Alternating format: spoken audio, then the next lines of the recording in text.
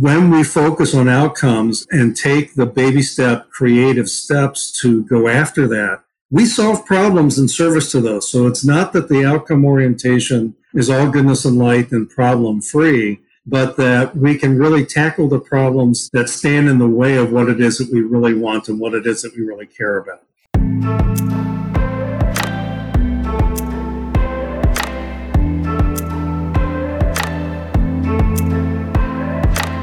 Welcome to Rise Leaders Radio. I'm your host, Leanne Mallory. As a leadership coach, I work inside organizations and I focus on helping leaders achieve their whole person potential and meaningfully contribute to their organization's mission. With this podcast, I share leadership best practices, developmental approaches, and stories of exemplary leaders. Hello there, and welcome to Rise Leaders Radio. I'm Leanne Mallory, and the voice you just heard was David Emerald Wombeldorf. His interview was the most downloaded episode of 2020. I host this podcast, and I'm also the founder of Rise Leaders, which is a coaching and leadership consulting firm focused on creating exemplary leaders and high-performing leadership teams. The belief and the commitment behind the podcast and the business itself is that organizations, especially businesses, are in a unique position to make a very positive contribution to all stakeholders and to focus beyond profits. And by stakeholders, I mean customers, communities, employees, vendors, the planet, and basically everyone and everything that's part of that organization's ecosystem. It's my aim to bring you content that supports this belief and that I hope will help you in your leadership in whatever you're doing. If you know others who would get value from listening to this podcast, please share it. Ratings and comments on all the podcast platforms also help, but especially iTunes.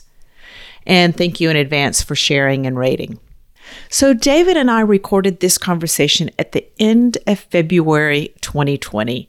And just think back to that time period. That's before we were masking and quarantining. It's before the world shut down the first time due to COVID-19. And of course, David and I had no idea during this conversation, and we don't even mention it.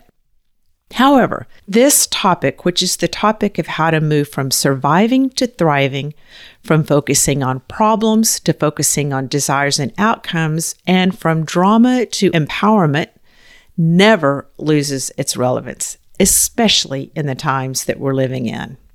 David is the author of the super sticky and wildly popular book, The Power of TED, and now also his second book, 3 Vital Questions. The concepts that we talk about are foundational in my work with leaders and teams. During this episode, we also reference Bob Anderson and the Leadership Circle profile. There's a very close tie between David's work and Bob's. If you want to hear Bob's podcast, that's episode 12 on Rise Leaders Radio. And as always, you'll find links to the major concepts that we discuss in the show notes. Now to the interview. I spent this morning working with a group of leaders who work in the public school system in North Texas. We were focused on the very topics we're going to discuss today, which are how the simple act of directing our attention and being more mindful about how we choose to engage with people and situations makes significant positive changes to the outcomes we get.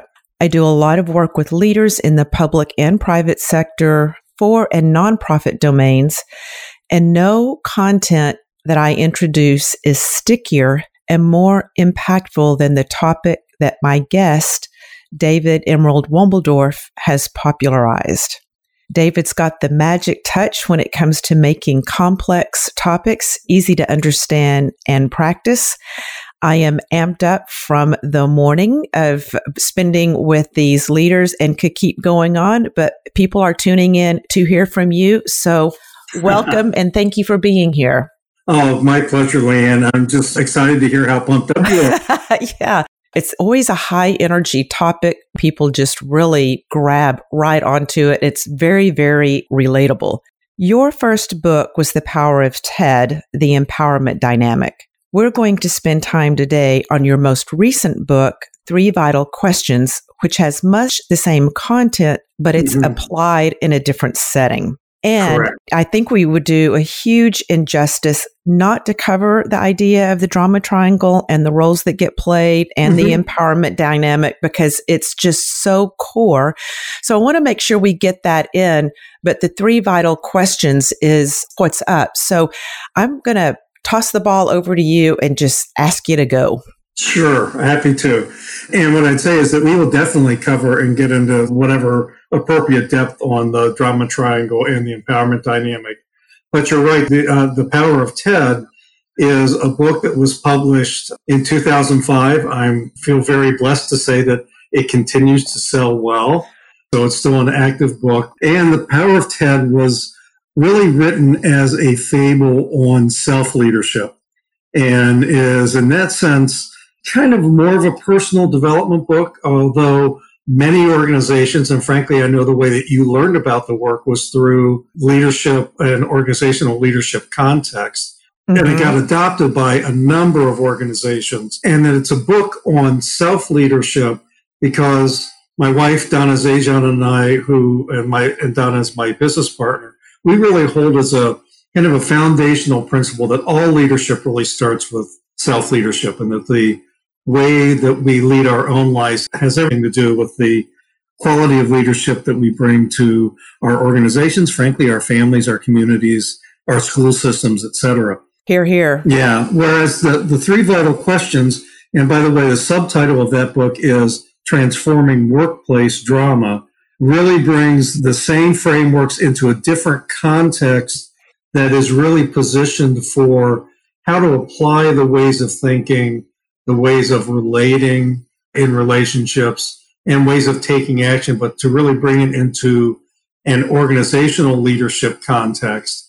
And let me quickly add that when I talk about leadership, that leadership is not necessarily a place on an organization chart. So this is just as relevant to me, to a senior leader who is also a senior manager, as it is to someone who's leading the way that they interact with clients and customers or students, that really hold that we all have a leadership role to play in whatever our responsibilities are. Love that. And like you said before, this is also content that's very relevant in our day-to-day relationships with the people we love, with our neighbors, with our communities. So it's applicable everywhere. And in fact, got its start in the psychotherapeutic domain. Right.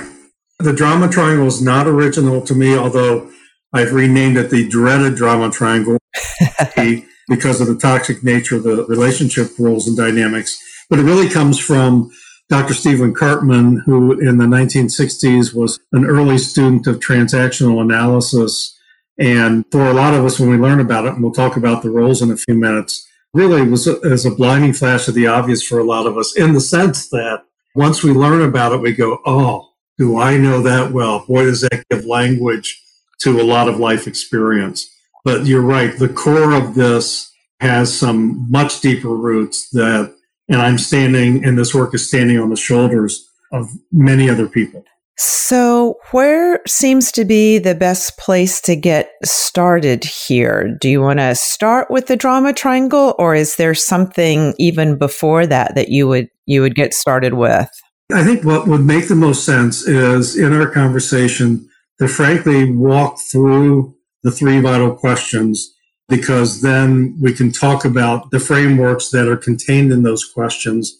And again, what I would say is that what is in the 3 vital questions, to use a little bit of jargon, kind of transcends and includes what's in the Power of TED. So virtually everything that's in TED is in the 3 vital questions, but it's in a different context. And without going deeply into the context, I think it is important to say that the first part of the book really gets into the cost of drama in organizations and how much time and energy can get sucked away from focusing on stakeholders and clients and customers and team members. That time and energy gets trapped into non-productive behavior. And then also within the greater context is the challenge of change. And kind of the basic thesis, if you will, is that many, many change efforts in organizations fail to produce their intended results because we don't, this is my thesis, because we don't step back and think about how we think, which is the first vital question, think about how we relate, which is the second vital question, and to think about what kinds of actions that we're taking. So that's kind of the organizational context. And so the first vital question is actually, where are you putting your focus? And the subtext to that is, are you focusing on problems or are you focusing on outcomes? And what informs that question is an organizing framework that I call FISBE. And FISBE is an acronym that stands for focus, inner state, and behavior. And so the idea is that what we focus on engages some sort of an emotional response, an inner state that then drives our behavior. And then that first vital question gets into two basic or primary orientations that we all have experience with as human beings, but one of which is really our default orientation. And I feel like I really need to mention, I know that last month you talked with Bob Anderson from the Leadership Circle, and this first vital question really comes out of my longtime association and working relationship with Bob. So I do want to do a little bit of that shout out in that he calls it the reactive and creative orientation. In this work, I just refer to it as a problem versus outcome orientation. Perfect. So they're aligned with each other, but not exactly the same thing. Not exactly the same thing. Mm-hmm, mm-hmm. And I've put my own language to it with Bob's encouragement and endorsement, if you will. So the problem orientation, so the focus is on problems. Problem can come on into our experience in a variety of ways. What that engages is an inner state of some form of anxiety. And the anxiety can range anywhere from, this is a hassle, I wish it would go away, to out and out fear and terror. But there's some sort of an anxiety response, which then drives our behavior. And our behavior is reactive behavior and takes one of four primary forms. It's either fight, flight, freeze, or appease. We either aggress against the situation, fight, we flee, we try to get away from the situation, we may freeze and hope it goes away, or we may appease to go along to get along. And that really is our default orientation as human beings, is to be problem focused and reactive. And there are good reasons for that. Yeah, I say we come factory loaded. Exactly. We come into the world with this built in. Like you said, there's a good reason why it's there. They're all survival mechanisms, coping mechanisms, and we don't not want to have those. They still have their place. Our bodies and our emotions don't really know the difference between real physical danger and emotional distress. Absolutely. And the real key here is to become aware of that orientation in our lives. And you're absolutely right. I mean, to me, the real quick example is in our modern era that, thank goodness for a lot of us, especially in our culture, for most of us, we are no longer in physical, most of the time, in physical survival mode.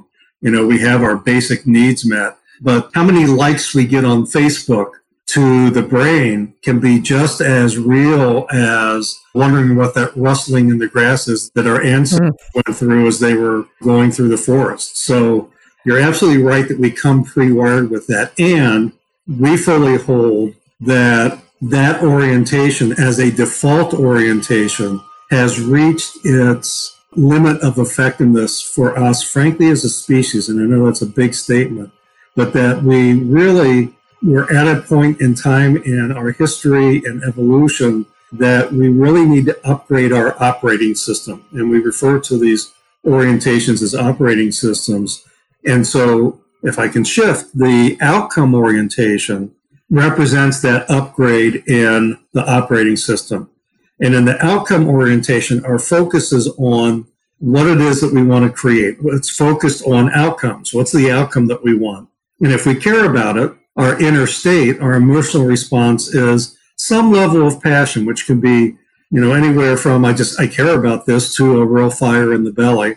And that inner state then gives us the energy to engage in creative action and taking what I call baby steps that get us closer to and or clearer about the outcome. And so this first vital question is all about understanding that problem-focused, anxiety-based, reactive operating system or orientation, and how we do have the capacity. And in fact, I contend that all of us have had some life experience where, even though we didn't have the language, we were operating out of an outcome, passion-powered, creative operating system and accomplishing things that we really care about.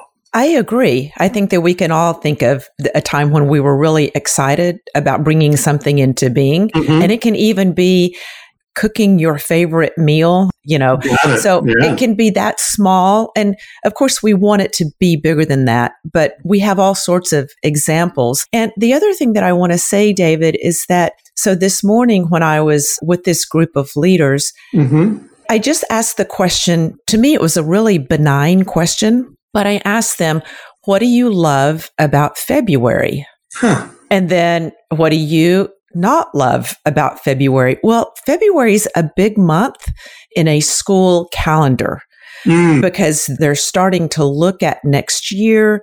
So on one hand, it's really busy. Right. And on the other hand, they're starting to think about what changes that they want to implement for the next year, who will their new staff be, all of that. But it's just a matter of asking the question differently. Right. The only thing that changed was the question I asked, and the mood in the room completely changed with each question. Sure, because the first question of what don't you like about February, or I can't remember if it's the first, what don't you like, is a problem-oriented. Yes. Whereas what do you like is an outcome-oriented, even though it may not have been a particular outcome, but it's what they like. I mean, that's really one of the distinctions between these two operating systems, is the problem orientation is focused on what we don't want and what we don't like, which is why we call them problems. Whereas the outcome orientation is focused on what we do want, what we care about. And what was interesting too in that room was, I didn't realize I was kind of excited about that. So yeah. It's the same month, but it's just framed a different way. And it was just a change in focus, changed the mood. Yeah. Well, and then one other comment, and then I want to move to the second vital question to connect it to the first. But what you just shared, what strikes me is that it reinforces this notion that, in fact, the problem orientation is our default orientation, that it's when we are on autopilot, it is what is often driving what we pay attention to, what's going on in our experience. And for them to say, I didn't really notice what I was focusing on, and to be surprised that there are things that they love about or like about February, brings to then conscious awareness that they can shift their focus to what it is that they really want and what it is that they care about. And by the way, one last thing on that first vital question is that when we focus on outcomes and take the baby step, creative steps to go after that, we solve problems in service to those. So it's not that the outcome orientation is all goodness and light and problem free, but that we can really tackle the problems that stand in the way of what it is that we really want and what it is that we really care about. Right. So, and I think that's a really important thing to bring up here too, that we're not saying that problems don't exist, right, because they do, but we look at them differently and we treat them differently when we're focused on outcomes. And this is an obstacle or something that I need to resolve on the way to the bigger thing that I care about. Exactly. Spot on. Spot on.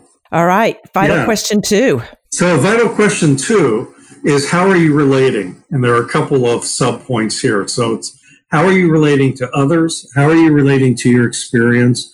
And how are you relating to yourself? And are you relating in ways that produce or perpetuate drama? Or are you relating in ways that empowers others and yourself to be more resourceful, resilient, and innovative?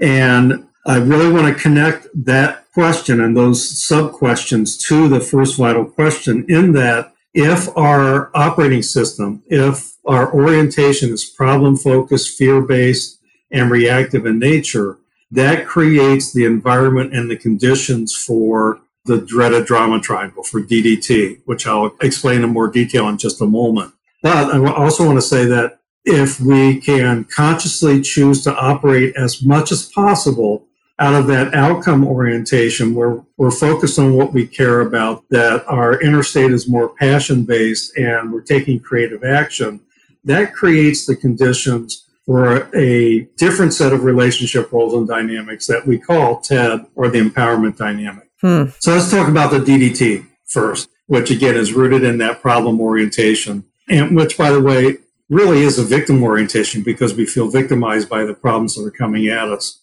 But the relationship roles and dynamics, and again, this builds on Dr. Cartman's work, and the drama triangle, the central role is the role of victim. And we all find ourselves in that role from time to time. Anytime we're complaining, anytime we feel hopeless, powerless, etc., we are in that role. I want to say one other thing about the victim role, though, to make an important distinction is, to me, there is a very important distinction between victimization and victimhood. And victimization is, again, something that we all as human beings experience.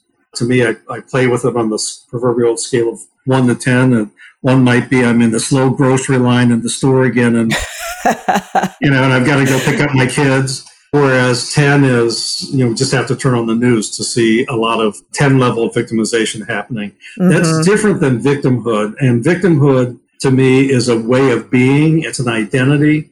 And so this work really stands as a challenger or a challenge to victimhood, while acknowledging that victimization goes with the terrain of being human beings.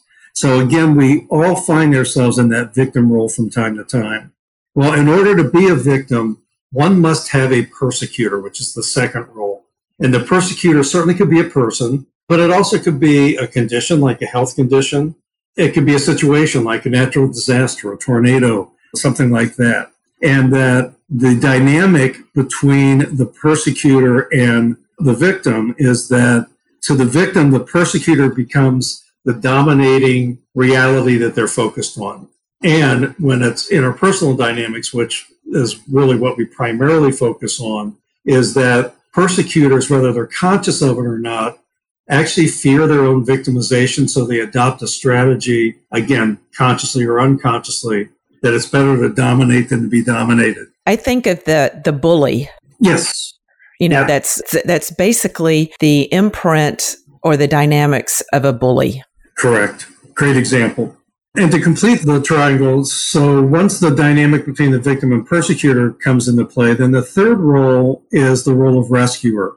And the rescuer can come into this relationship dynamic, in a sense, in one of 3 ways. Either the victim goes looking for a rescuer, or someone imposes themselves as a rescuer, very often with benevolent intentions that are trying to be of help, but they intervene into the situation. And sometimes there's hope for rescuers, that hoping for there being a cop up ahead who's going to pull over the jerky driver who just cut us off. Right. And so what the rescuer doesn't realize, and this is really important, I say this as a recovering rescuer myself, is that the rescuer actually unintentionally very often reinforces the victimization that the victim is feeling. But again, the 3 roles are victim, persecutor, and rescuer. All right. And those are all part of the drama triangle. Yeah, the DDT. So if we really seek to consciously upgrade our operating system to that outcome, or what we also call a creator orientation, then the empowerment dynamic, or TED as we lovingly refer to it, it serves as an antidote to the toxicity of the DDT. And so there are 3 roles that correlate to the 3 roles in the drama triangle. And so if victim is the key or the central role in the DDT, the central role in the empowerment dynamic is the role of being a creator. So the opposite of victim, or the antidote to victim, is creator. And there are 2 major components to our stepping into and developing our capability as creators. One is to create outcomes, again, connected to the first vital question. The second that is equally important, though, Leanne, is that we, as creators, we really own our capacity to choose our response to whatever's going on in our lives. And even when what's going on could easily be reacted to as a persecutor, so that we are choice as to how we respond to our life circumstances. And what comes to mind is that I want to take a moment and do the other two roles, but then I can share an example from my own life of making the shift from the DDT to TED. So the antidote to the role of persecutor, whether it's a person, condition, or circumstance or situation, is to see that as a challenger. And what challengers do in our lives is they call forth learning and growth.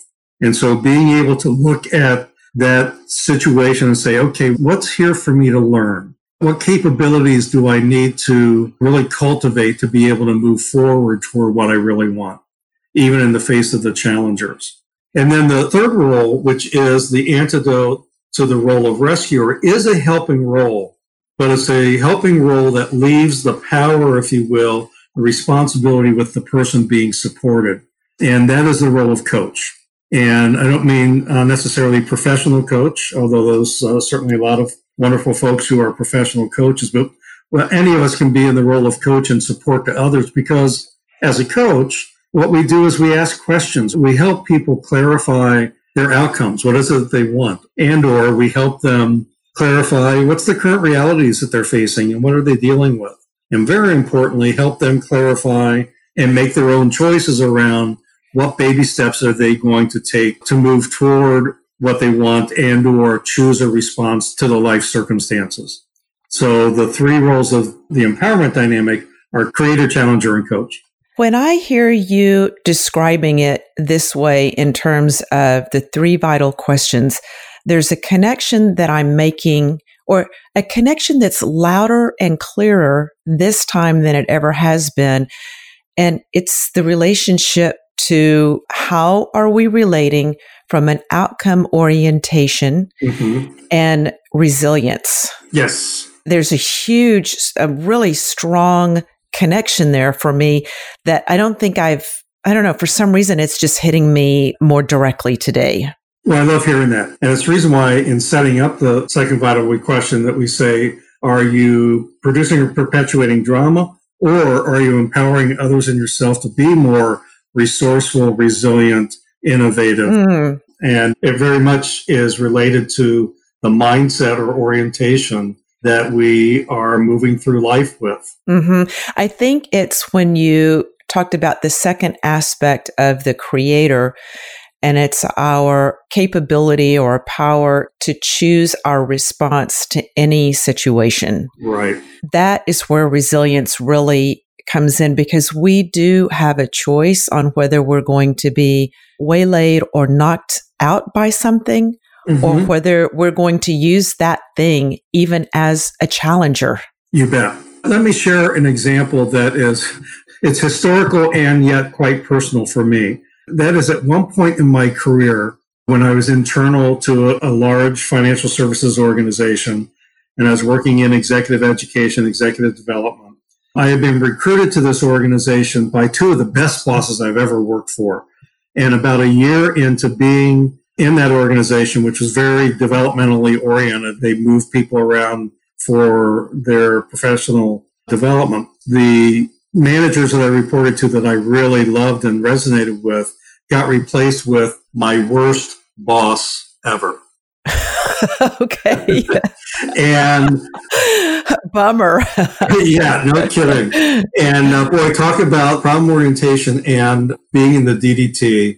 And just so I can tell the story, I need to just say that this boss happened to be female, but my previous boss was female. So this is not at all gender related, but I know I will refer to her as I share this. And what's ironic here is that I was already I didn't have the drama triangle in my leadership work at that point, but I had, because of my relationship with Bob Anderson, the reactive and creative orientations. And so I have to admit, I was deeply entrenched in the problem orientations as it related to reporting to this person. because she was 180 degrees different philosophy than what had drawn me to the organization. And yet part of what's important here is I loved what I was doing. I loved my role in the organization, but I saw her as a problem. I mean, I never went to a doctor to get diagnosed, but I'm pretty sure I was developing ulcers. It was that bad, that intense of a situation. And clearly I felt victimized because what happened to these wonderful people I used to work for. Saw her as a persecutor, and I don't want to overly diss her, but there were a lot of ways in which she was persecuting to a lot of people around her, not just me. And then as it relates to Rescuer, for a long time, I was hoping that someone would finally see what was going on and somehow, I guess it was a hoped for rescuer, that someone would step in. I went through months and months and months of living in that reality. And then literally one day in what I call my quiet time in the morning, all of a sudden I got that duh moment. I wish I could say it was an epiphany, but it's more of a duh. It was like I really got that I was seeing her as a problem that was causing a lot of anxiety and that I was reacting to her. And it's like, no, I need to accept the reality that she is who she is and how she is, and to shift my focus to what it is that I really want.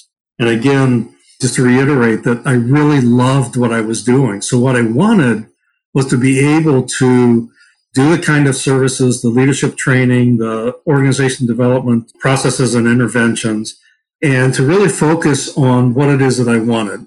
And so as I shifted that focus, one of the things that I can now overlay, and again, I didn't have this at the time, is that I had stepped into really that creator orientation and seeing myself as a creator and seeing her as a challenger. Because I can tell you that although I would not want to do this experience for anything in the world, looking back, I would not trade it, because as a challenger, I learned so much from this relationship about how I wanted to be, what it is I really wanted to be about. When and if I found myself in a formal leadership role, which I did, I'll give you a little bit of the rest of the story. I ended up, after many twists and turns, with her job.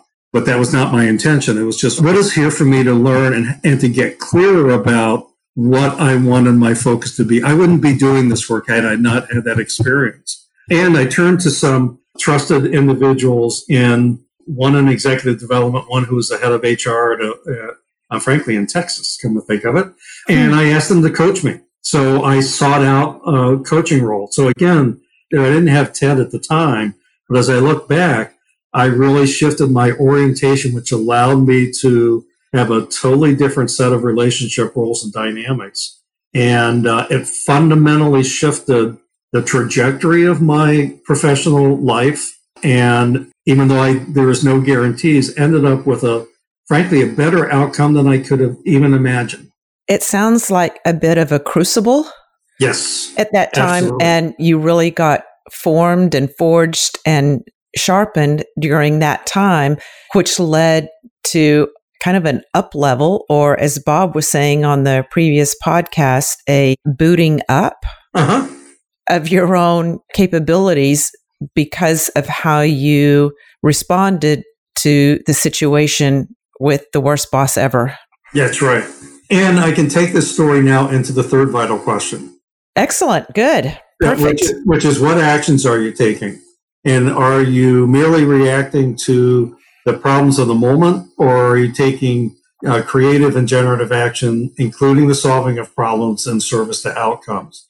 So in this situation in my career, I somewhat consciously, because the dynamic tension is what informs, what we call dynamic tension informs the third vital question. It's really an iteration of Robert Fritz's structural or creative tension that has three basic steps. I want to describe that and then I'll connect it to the story. Is that the three primary pieces of dynamic tension, which is about creating outcomes. By the way, before I do that, let me just say that if I want to connect up all three questions. So if our orientation is problem focused and we're engaged in relationship roles and dynamics that are DDT based, then the actions that we take are merely going to be reactive. We're just going to react to what's going on around us. And in that DDT, the reality is that reaction begets reaction. really short-term fixes. Yeah, absolutely. Yeah, so if we shift our focus to that outcome creator orientation, cultivate empowered relationships, then the action that we take is focused on how do we create and go after the outcomes that we want to create. And that takes us into dynamic tension. And the three basic steps of dynamic tension is first and foremost to focus on the outcome and to be as clear as we can on the outcome. But the outcome can sometimes be clear and concrete. Other times it may be more vague and directional. For me, in that time of my life, the outcome was kind of in between. It was not clear and concrete, but I knew I loved leadership training. I knew I loved working with teams and organizations. And then the second step is to step back and tell the truth about what's my current reality in relation to the outcome. And that engages a tension between what we want and what we're currently experiencing. And looking at current reality, part of what we've added to assessing current reality is to look at what's going on currently that supports or is aligned with the outcome that we want to create. And there were a lot of things going on in my experience that supported that outcome.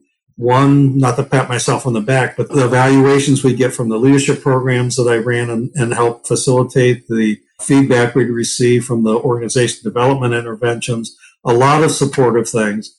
And then the second aspect of current reality is what's inhibiting our ability to create what we want, which we've already somewhat alluded to, is that that's where problems exist. What are the problems that we want to overcome because they stand in the way of what we really want?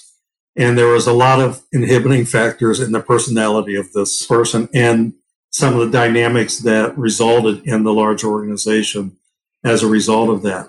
So we engaged the tension between the outcome and telling the truth about current reality.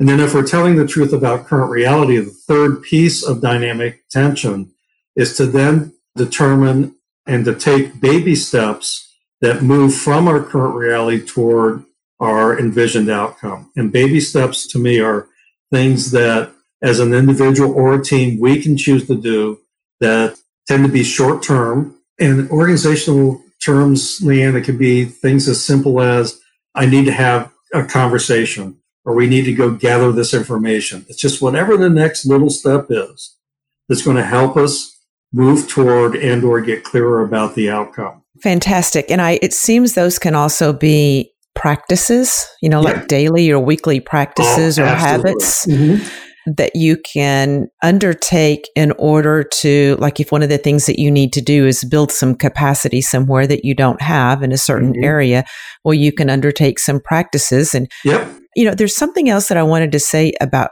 current reality. Do you include in current reality your mood or mindset or the narrative that you currently have about the current reality in the current reality? Yeah, absolutely. And this may be overly simplistic, but one of the things that we really emphasize is the identification and naming of feelings. And why that's so important, especially in the organizational context, is that I think there is implicitly, in some environments, actually explicitly, the assumption that, this is just business, this is just work. There's no place for, feelings of being really identified and dealt with. I'll make it a real short version of the story, but when I first saw the impact of what happens when we don't allow feelings to be acknowledged, and the story is actually back in this financial services institution when I still had the great bosses, and the situation was that we were having a meeting around what budget we had to work with. We had submitted our budgets, run it up the proverbial flagpole. Of course, what gets allocated is less than what you asked for. And this was the meeting where we needed to talk about how are we going to shift our plans to stay within the budget. And as we got into the meeting, my boss's boss, so it was my boss who was great, and my boss's boss who was also great. His name was Jeff. And Jeff said, okay, folks, this is what we had to deal with. What changes we're going to make? And the mood in the room was like trying to start a car in Minneapolis in January. It was just like no energy. And finally somebody said, I actually said, Jeff, can I just say something? Jeff said, sure. And he said, and this person said, I'm really angry. And Jeff, to his credit, instead of saying, well, get over it, or, well, tough, this is what we got to deal with, Jeff's response was, says, got it, you're angry. How's everybody else feeling? Now, most managers would never ask that question because they're afraid to be opening Pandora's box. Right. They'll say that. I don't want to open Pandora's box, so I don't ask those kind of questions. And I swear to you, 3 minutes of clock time, this is what happened. Somebody else said, well, I'm feeling really frustrated. Jeff said, you're feeling frustrated. Got it. What else? Well, I'm really disappointed. You're disappointed. Got it. What else? And so what he was doing was allowing the feelings of that current reality to be named. He didn't add to them. He didn't put any gas on the fire, so to speak. And after about 3 minutes of clock time, somebody said, well, okay, we're feeling frustrated, angry, disappointed, and this is the hand we've been dealt. What are we going to do? And we got creative. And so I share that to say that in assessing current reality, it's important to attend to the feelings, both in terms of inhibitors. That story really illustrates inhibitors, but also the supports. Mm-hmm. I can be both excited and scared, right? It's like, I'm excited about this opportunity and I'm scared because I currently don't really know how this is going to happen. So to really pay attention to that inner state is absolutely critical. Good. I'm glad we talked about that. That's a great story. But what I loved about what Jeff did as well is he didn't try to fix anybody's feelings. He just said, yep, that's what it is. That's part of our current reality. Mm-hmm. Anything else, but did not try to smooth it over or make anybody feel differently. That's just, it was what it was. Exactly. So those are the three vital questions. Where are you putting your focus? How are you relating? And what actions are you taking?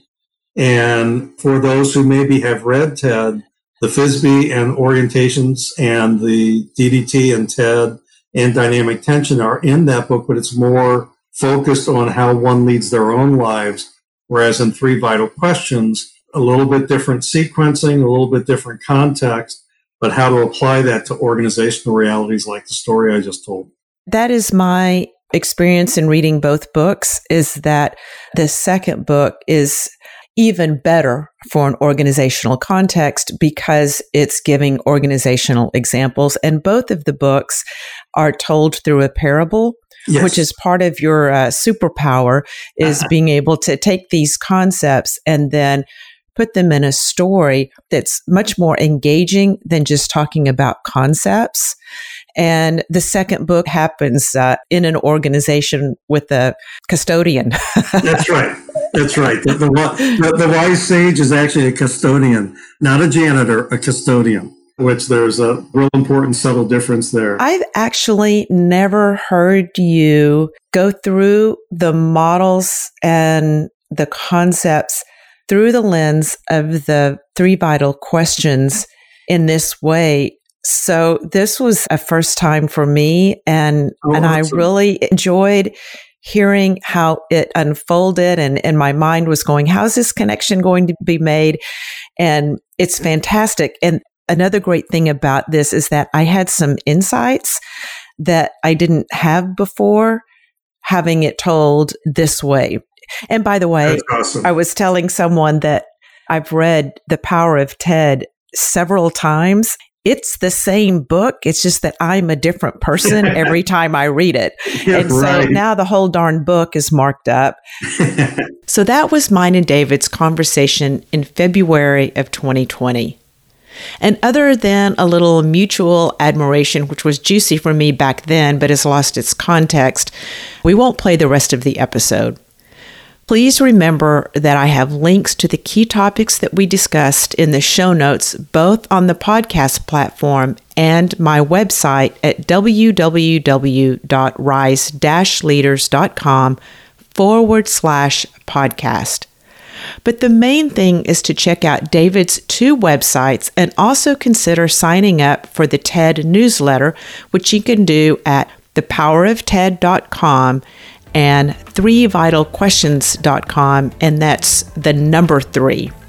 Now, if you look on 3vitalquestions.com, you'll see that there's actually a certification course for 3 Vital Questions coming up on January 31st, February 1st, and 2nd. And it looks like you can sign up for that on the website. Thank you again so much for listening, and remember to elevate your part of the world.